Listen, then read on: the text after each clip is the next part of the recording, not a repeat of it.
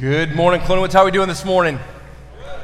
Awesome. I'm so happy that you are here, and I'm excited to share with you what God's laid on my heart this morning. We've been on a series called Summer Road Trip, and it's been this idea that sometimes God takes you to places that you're not ready for, or you don't know, or you don't even know how you ended up here on those trips, and what do you do with that? And so we're going to continue that journey today together, and so we're at a kind of a different way we're going to look at it. But have you ever been excited about a trip but not excited about a trip? You know, like you're excited to get there somewhere or do something, but you're not really excited about how to get there, what to do. Like, anybody been there? You know what I'm talking about? Okay. So for us, a direct flight from Detroit to Beijing is 14 hours. And when we went to go get Wilson, when we were adopting him, that was the trip that we were excited to go on. But man, that trip we were not excited to go on. 14 hours in a plane, riding coach in the back of that was not great. But then we get over there, and as we're over there, we spend 2 weeks. We get all the paperwork, and we get ready, and we get our son, and then they say, okay, now it's time to go home. And we were ready to come home. But then we realized there's a 14-hour flight with a 2-year-old who doesn't speak English, right? Who just is he is a whirlwind of energy, and we are sitting here going, oh man, we are excited home, but we are not excited about that trip to kind of actually get home. Now you add to it, as we start processes, for whatever reason, our travel agency and the adoption agency, when they were booking our flights, they could not get 3 seats next to each other on the way home. So Wilson at the time was struggling to attach to Steph, so he was completely attaching to me, would go anywhere with me, but he didn't want to go with Steph anywhere. So it ended up me in a middle seat, my son next to the window, and my wife is 1 row behind me in a middle seat, and trying to navigate 14 hours on this plane. Add to it, the guy next to me, he had the power of sleep on his side, slept for the entire 14 hours. No joke. I woke him up twice just so I could get out to go to the bathroom. And even when we tried to talk to people to like say, hey, here's our situation, they all spoke Mandarin, and so we didn't know how to speak the language to see if we could share seats with them. So it was just crazy. So we're on our way home. Wilson's kind of having his fun. We're making it work, right? And so we're sitting there. It's the middle of the night on the flight. All the lights are off in the cabin. I'm trying to get some sleep because Wilson finally fell asleep. And all of a sudden, as I'm in the middle of the night, smell something. It's not the guy next to me who's sleeping forever. Oh, it's this kid. And I'm like, okay, first reaction, I got this. Lord, you've called me to be a parent. This is what we do, right? So I turn on the lights, look down, want to see the damage. I look over, and something broke. Because this was no ordinary smell. This is what we parents call a blowout. And it is everywhere. And something, guys, can I tell you, something broke. So I just broke. And I didn't know what else to do, and I looked down, and I'm like, uh-oh. And as your family pastor, I want to confess, because Pastor Phil probably could have handled this. He would have kept this calm and cool. I did not. Because as I look at this, I start to go in my head, and then I say it out loud, and I look down, and I go, he pooped. He pooped. He pooped. And I start yelling this. I broke. I didn't know what else to do. Like, I knew what to do, but I didn't know what to do. And so I just go, he pooped. He pooped. I go, honey, he pooped. He pooped. And all of a sudden I hear my wife go, shut up. Shut up. And I'm like, no, he pooped. It happened. It's everywhere. He pooped. He pooped. All of a sudden, lights start flicking everywhere in the cabin. I don't even care because this kid pooped and I didn't know what to do about it. So I pick him up with 2 hands and I'm going, he pooped. He pooped. This guy doesn't even move. He is out. And I'm just, he pooped. And Steph is trying to get out. And the whole time she's going, shut up. You are so embarrassing. I'm like, but he pooped. Right? And so I take this kid and I'm trying to hand him over this guy who doesn't move. She takes him and I'm like, oh my goodness, he pooped. So I'm starting to hear, cleaning it up. I get everything. Finally, Finally, Steph comes back with Wilson. He's just in a diaper. And I go, what'd you do with his clothes? She goes, I threw him away. He pooped. I go, I know. Get down. We finally figure it out. We had another set of clothes when we get here. But can I tell you, I was not excited about that flight home, even though I was excited to be home, right? We've been there. People have done that. And parents everywhere are like, oh, I know that feeling, right? Man, can I tell you, we are all on a journey. Life is a journey. We go on different things, and you guys are going through stuff. If you're not going through stuff, you've gone through stuff, and you might be excited about the destination. You might not be excited about the trip. You might not be excited about either. Maybe you're on a trip in life that you're forced to go on, right? We've all been there. But we are on a trip in a journey called life, and we have to figure out when God calls us to go to places, how do we navigate that? How do we do that? And when I look at Scripture, besides Jesus, there's a guy in the Bible who I feel went on a trip with his son that I don't think he was excited to go the trip or the destination that I want to look at today, and it's the guy named Abraham. So if you have your Bibles, would you turn to Genesis chapter 22 with me this morning? And Abraham was called to go to Mount Moriah. And we're going to talk about a trip to Mount Moriah because I think a lot of us have either gone through or going to go through a trip like Abraham in one way or another. Let me set up the scene as you turn into Genesis chapter 22. In Genesis chapter 12, God calls Abraham at the age of 75 to leave everything he knows. Says, hey, Abraham, I want you to go to a new land. I want you to establish this new land, to establish my people that I'm going to raise up. So at age of 75, Abraham says, okay, let's do this. In chapter 13, Abraham, at the time it's called Abram leaves with Lot and their families, and they go, and Abram and Lot kind of have this fight, and they say, hey, we can't travel together, and so they go their separate ways, and Abram's like, all right, Lot, you pick where you want to go. I'll go the other way because God's called us to do this.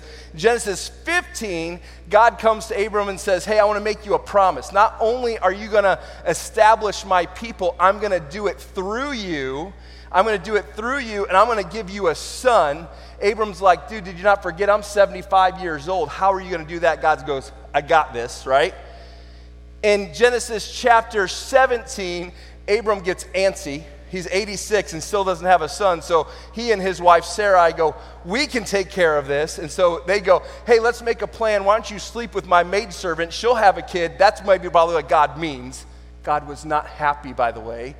In Genesis 18, God finally comes back after all that turmoil.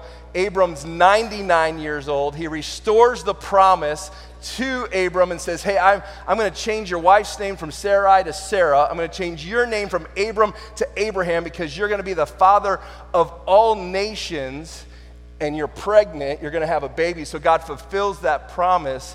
And in Genesis chapter 21, Abraham and Sarah have a baby at the age of 190 years old, and they name the child Isaac, and God fulfills this promise that to Abraham that he made 25 years before this. And in Genesis chapter 22, we get to a place where God says, hey, I got another trip for you, Abraham. It's with your son. You're probably not going to like it, and this is what it says. Sometime later, God tested Abraham. He said to him, Abraham, here I am, he replied. Then God said, take your son, your only son, whom you love, Isaac, and go to the region of Moriah. Sacrifice him there as a burnt offering on a mountain I will show you. This isn't getting good, right? Early the next morning, Abraham got up and loaded his donkey. He took with him 2 of his servants and his son Isaac.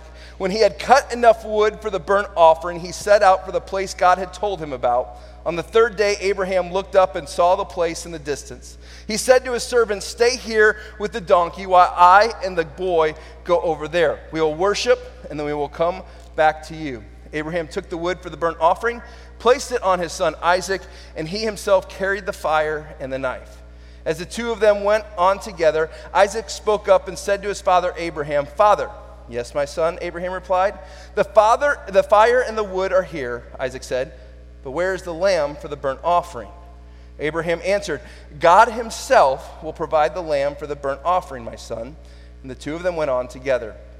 When they reached the place God had told them about, Abraham built an altar and arranged the wood on it. He bound his son Isaac and laid him on the altar on top of the wood. Then he reached out his hand, took the knife to slay his son, but the angel of the Lord called out to him from heaven, "Abraham, Abraham." "Here I am," he replied. "Do not lay a hand on the boy," he said. "Do not do anything to him. Now I know that you fear God because you have not withheld from me your son, your only son." Abraham looked up, and there in the thicket he saw a ram caught by its horns. He went over and took the ram and sacrificed it as a burnt offering instead of his son. So Abraham called that place, "The Lord will provide." And to this day it is called, "On the mountain of the Lord it will be provided." Now talk about a daytime drama, right? I mean, if you've grown up in church, you've probably heard this story over and over again. You probably learned it at the age of like 8 or 9 if you grew up in Sunday school, which, by the way, it's not really a children's tale, right? Like, hey, you're going to go kill your son, right? I'm sitting here going, why are we teaching our kids? But it's in the Bible, so we do that. If this is the first time you've ever heard this story, you're new to church, you're like, what type of Bible is this, right? But God has a purpose and he has a plan, and I want to look at this because I think it's really important for us what we can see from here. One of the first questions that I start asking when I look at this passage is, how old was Isaac at this time, right? And in my brain growing up hearing this story, I always thought he was like 10, 11, 12 years old. But the actual answer, we don't know. We have no clue. There's no indicators. We know that he was 100. Abraham was 100 when he was born. We know that Sarah dies at her age is about 127, so it's somewhere between the ages of 0 and 37 years old. Most scholars would actually say that they think Isaac is about 18 to 25, which is way older than I thought, but here's a couple reasons why. The first one is there's this 3-day journey that they take. That's not an easy journey at this time, and so for them to be able to move along and make this journey, it's a big deal. The second thing is Isaac ends up carrying all the firewood up this mountain. All right, and I'm thinking, a bundle of firewood. It says it's to make an altar to sacrifice an animal. At that time, he didn't know it was him, right? Think about the wood that it would take to have a fire that hot to sacrifice somebody, right? That's not a small bundle of wood. And so for a kid who's 10, 11, 12, that wouldn't be possible. He had to be older. He had to be a man-sized boy, right, to be able to do that. The other thing we see is that there's this conversation that happens where Isaac kind of goes, "Dad, where's the animal?" Like he begins to reason with him, right? He begins to see things of what's going on. So most scholars would put him at least at the age of 18, maybe even 25 years old. Abraham's over 100 by this time, right? And so these are some of the things that go through my mind of what's happening. Regardless, what we know is God called them to take a trip to a place that they didn't even know what was going to happen, where they were going to go. He says, "I want you to go here and I want you to trust me." And I believe, I told you at the beginning of this, that we're all on a trip. That God is calling us, and for some of us it may be a physical trip. We're called to actually go somewhere. Maybe it's something physical with us. Maybe we're forced to do this. Maybe it's emotional for us. That we're on an emotional journey right now, emotional roller coaster through life, whether we choose to be a part of that, whether God's forcing us to go, whether he's making a request to see if we'll follow that, or maybe it's some internal struggle that we're going on. I believe we are all on a trip. And there comes a time that God says, "Hey, I want you to go to a place that you're not very sure of, but I'm going to lead you." And if we're going to do that, we as believers, there's some things that we have to do that I think we can learn from Abraham. And so a successful trip to an unknown destination led by God requires a few things from us, right? A successful trip to an unknown destination led by God requires a few things. The first thing it requires is for us to set down our map. We have to set down our map, our agenda. It says, "Then God said, 'Take your son, your only son, whom you love, Isaac, and go to the region of Moriah, sacrifice him there as a burnt offering on a mountain I will show you.'" He makes sure, I know you love this kid. I know you have a plan for him. I've got a bigger plan. Set down your map, right? He's telling them, you got to set down what you think you know and let me lead for what's happening. When I took driver's ed back in the 1990s, some of you are like, "Man, you're old." Some of you are like, "Wow, you're still a young pup." But when I took it back then, I don't know about you, but we did it at our school, and so they had these driver's ed cars at the school. And so we had our side that we were in, and you had the person who's teaching you on the other side, and what did they have on their floor? They also had a brake, didn't they? Right? They had this brake that if you were being dumb, or you were going to kill someone or someone else, right, they could hit that brake and stop all actions. And so they would do that. They'd have this brake that they would hit. Nowadays, they don't do that. They make me take my car with my kid, put him in there, and I have to sit there and hold on tight. That's what I get, right? It's completely different now. And so they're like, hey, if you ruin your car, it's okay. But back then, they had these cars, and they had brakes. I'm like, where's my brake? Well, they know I'd be hitting that thing all day long, right? My kids aren't going anywhere. We're just holding that thing down, right? But that's how we did that. This is what God has, right? We say, God, we'll let you be in charge as long as we get a break on our side. God, you can do everything you want as long as I get a break in the car. I get to choose when we stop. When I don't like what you're doing, when I think you're going in the wrong place, God, I want the break, right? That's how we treat God sometimes. No, he says, hey, if you want to go where I want you to go, you've got to remove the brakes. Well, I don't like that. He goes, I know. That's why I'm in charge. Abraham, he did this pretty well, right? Genesis 12, God says, leave at the age of 75. He goes, okay. I mean, talk about setting down a map. He had everything established. Genesis 13, he has all this stuff going for him, and now his buddy who he left with isn't going well. And God says, hey, let Lot choose where he's going. He goes, but he's going to choose the best land. God goes, I know, but I got this, right? So he goes his own way. He's not perfect, right? Abraham tries to take it in his own hands. He says, hey, God's taking too long. So what does he do? He says, hey, well, I'm going to sleep with my maidservant. Maybe that's what God really meant. By the way, that led to a horrible thing. They have a son named Ishmael, starts a whole line of people that's continuously fighting through history in that line. So not a good thing when he picked up his own map. And he comes here and God says, I need you to put down the map another time, Abraham. And he's asking us to do the same thing. Saying, are you willing, when I call you to go somewhere, when you're in a place you don't know why you're here, but you feel God's telling you to do it, are you willing to set down your map to follow God's? I am, right? This is our answer. I am as long as I can see the map. Right? And he goes, no, you don't get that. It comes back to that song that Carrie Underwood song is Jesus Take the Wheel. Right? It should be written, okay, Jesus sit in the driver's seat, I'll sit in the back, I won't say anything, I'll just shut up, right? I don't know the tune, but that's my word, right? We're called not just to sit in the passenger seat waiting for the brake, pumping that. We're called to sit in the back seat. We're called to not be backseat drivers. We're called to just sit there and let it ride. God, where are you taking us? See, if we're going to go to an unknown destination led by God and it's going to be successful, we got to be willing to set down our map. Number two, because it's going to take a lot of this if we're going to do that, is going to require some trust, right? It's got to require trust. When he had cut enough wood for the burnt offering, he set out for the place God had told him about. Because God, I don't know where you're taking me. This doesn't make any sense at all that you're telling me to kill my son that you gave me. You know I love him. And yet he still cut down the wood and he still went on the journey. He says, okay, but I'm going to trust you. And sometimes God's going to ask you to trust him even when it doesn't make sense. See, Abraham didn't read the rest of Genesis yet. You guys know that, right? We know the rest of the book, so when we read that, we read it really quick. We don't take time to actually process what's happening here. We're like, yeah, but he's going to be okay, so we're good. Abraham didn't know that. Remember, at this time, Abraham didn't even have the first part of Genesis. He had nothing. He just had this God who he's supposed to follow, and he says, okay, I got to trust you. And he did it so well.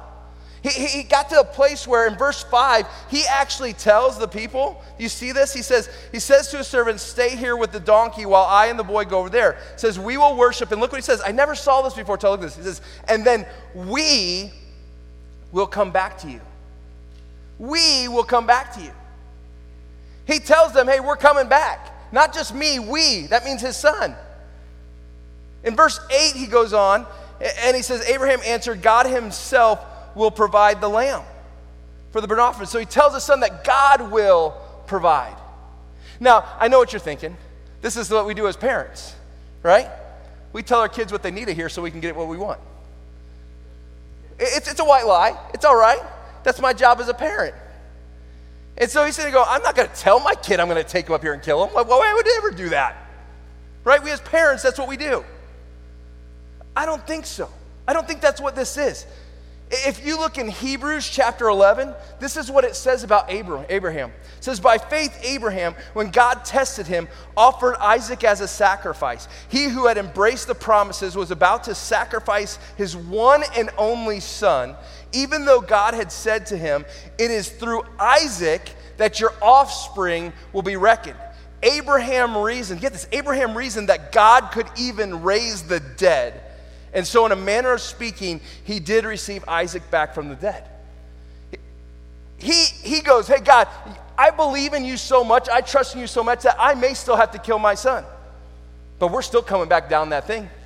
Either you're going to raise him from the dead or you have another plan I don't even know about, but I'm going to trust. Talk about trust. And here's the deal. Abraham could have justified all of this on not doing it. Now, you guys are better Christians than I am, so you're not justifying people, but I am. When I want to do something the way I want to do it, I justify it really well. Once again, you guys are better Christians than I am, so you don't do this. But what I do is I start going through all the reasons why God wouldn't want me to do this. Well, God, you gave me this son, so I'm not going to kill him. God, you're not a God who condones murder, so you wouldn't ask me to do this. God, you're not into human sacrifice, so you wouldn't ask me to do that, right? He could go through all that stuff and be completely justifiable. By the way, the outcome would have been the same, right? Abraham still walked down that mountain with his son. Had he justified it and not even tried it, he still would have came down the mountain. So we get away with it. But when we justify that and we don't put our trust in what God has, we miss a few things, right? Abraham would have missed a couple stuff. He would have missed God delivering this whole thing. He would have missed the deliverance. He would have missed God's provision on how God would provide in a way that he wouldn't see. He would have missed God's ram, right? Can you imagine that? Looking up and he goes, wow, God, that's awesome. Let's be honest. He just would have missed God. He would have missed the whole point. We are called to trust even when we don't know. So how do we do that? You go, hey, Dan, I get that, but how do I do that? Well, here leads to the third thing here. It requires obedience. You want to trust God? You want to show that you trust him? Obey, right? Move to action. It says this in verse 8, it says, Abraham answered God himself, right? His son says, hey, what do we do? I don't even see a ram. He says, Abraham answered, God himself will provide the lamb for the burnt offering, my son. And the two of them went together. He says, I don't know. God said to go. He says he's going to take care of it. He goes, let's go. And not only did he just obey God, his son, he got to obey God as well. Do you notice that? His obedience led to more obedience from other people. I was reading an article this week and it said this: complete obedience in God may require us to lead others to a place we are unsure of. That God may be calling us to lead other people to a place, and we go, well, I don't know where I'm going, so how do I lead them? He goes, you just follow me. And other people will do that. Now, I might add something else to this. It's because it might require us to lead people to where we're unsure of, but how we can do that is because we know who we are sure of, right? I don't know where I'm going, but I know who I'm following. That's the key. I don't know where you're telling me to go, but I know who is the one directing that. And so in our obedience, we may not know where. And our trust factor say, we got this, God. And other people are going, they're looking at you going, what do we do? And you go, I don't know. I just was told to go this way. You go, well, where are we going? And you're telling everybody else, I don't know where I'm going. But he told me to do it, so we're going to do it. And here's the thing. I don't know about Isaac's faith in God at this point in time, but man, Isaac's faith in his dad's faith was pretty high. And I can tell you that Isaac following his dad's faith led to Isaac's faith being stronger down the road.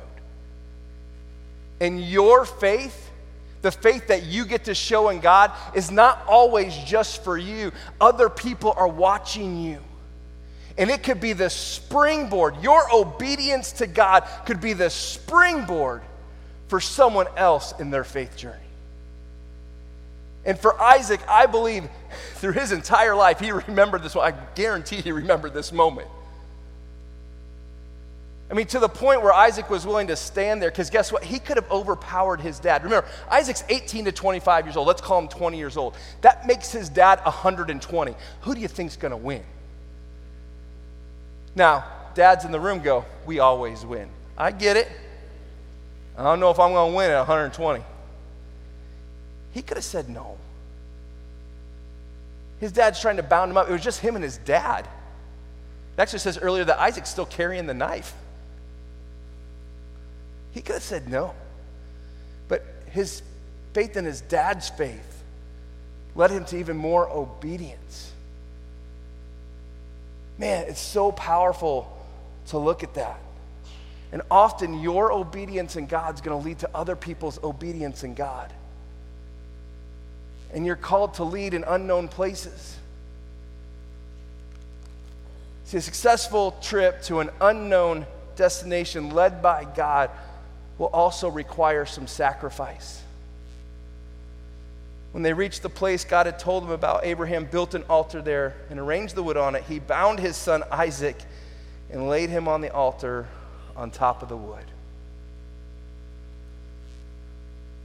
If we see through the 25 years I walked you through of Abraham's journey, what is the most important thing to him besides God at this point in time? Family. Having a kid. And what does God ask of Abraham? Give me your family. Give me your kid. He says, I want to make sure that there's nothing else that's number one in your life. He says, what's your idol? Maybe you don't like the word idol, I don't know, but the idea of idol is anything that is number one that is not God is an idol. And if we're going to sacrifice, what God was asking, he wasn't saying, hey, Abraham, sacrifice your son. He's saying, Abraham, sacrifice your idol. He's asking Abraham, what's number one in your life? So I ask you, what's number one in your life? What are you willing to sacrifice for the Lord? Maybe it's family that you have to give up. Maybe it's money. Maybe it's a job. Maybe it's, I don't know. But I believe there's always going to become a time where God's going to go, am I number one? And he's going to say, put your money where your mouth is. I believe that's what he asked of Abraham. What's your number one? The last thing it requires to be led by God to an unknown destination is it requires a new perspective. A new perspective. It means we got to get rid of what we think we need to see and put on our God glasses, right? We need to be able to see what God sees. And he says, Abraham looked up, and there in the thicket he saw a ram caught by his horns. He went over and took the ram and sacrificed it as a burnt offering instead of his son. So Abraham called that place, the Lord will provide, and to this day it is said, on the mountain of the Lord it will be provided. See, our focus needs to be on what God's seeing and not what we're seeing, and if we're going to go to where God's going, we got to start looking for what God sees. We're not always going to see it. We're not. I promise you we're not. But he says we need to start looking for it. What is God seeing that we can't? It's got to be a change of perspective for us, though. It means we got to put down all the other stuff, right? We got to put down those idols so we can start looking. God, what do you want from me? 2 weeks ago, I made one of the tougher journeys in my life. It's a trip where I loaded up my daughter and took her to college. It was actually, to be honest, as I was praying about this message 4 weeks ago, it's the whole reason this message came to my mind about the trips I don't want to take in life, right? had this kid with me for so long, and we're going to drive her 4 hours away and drop her off. Now, don't get me wrong. There are days that I have been waiting for this day for ages 13 to 17, right? You're gone. No, but deep down, that was a tough trip. We loaded her up. Driving down, I'm seeing her in my rearview mirror. I keep looking. Man, my kid's going. Sitting there going, we get there, we load up her room and take all of her stuff. Go around to Bethel is where she went, and sat around a pond, and we prayed over my daughter, and I left her there. And I came home to an empty room. Man, tough trip. And it starts going through my mind of, man, she's not ready, right? What if I didn't prepare her well? God, what if she needs me and I can't get there in time, right? Like all these things, this trip I did not want to take, and yet I have to take. He's calling us to do. It reminded me of the first day of kindergarten with her too, right? Parents, you know what I'm talking about? When you take your kid to kindergarten, you're like, my kid's under my wing. You're going, no. I'm that dad who sat outside for 3 hours waiting because she's going to call me. I'm going to go get her. We're going to do a break-in, right? And I remember in kindergarten when God looked at me and we were talking. So I'm like, I'm not ready for this. And he says, Dan, that little girl, she was mine before she was ever yours. You got to trust me. I got this. So as I drove away from college, leave my little girl, man, that trip was like Mount Moriah to me. He says, she was mine before she was ever yours. I got this. I don't know what your Mount Moriah is. It could be more dire than that. It could be less. We all got one. That God's calling you to take this trip.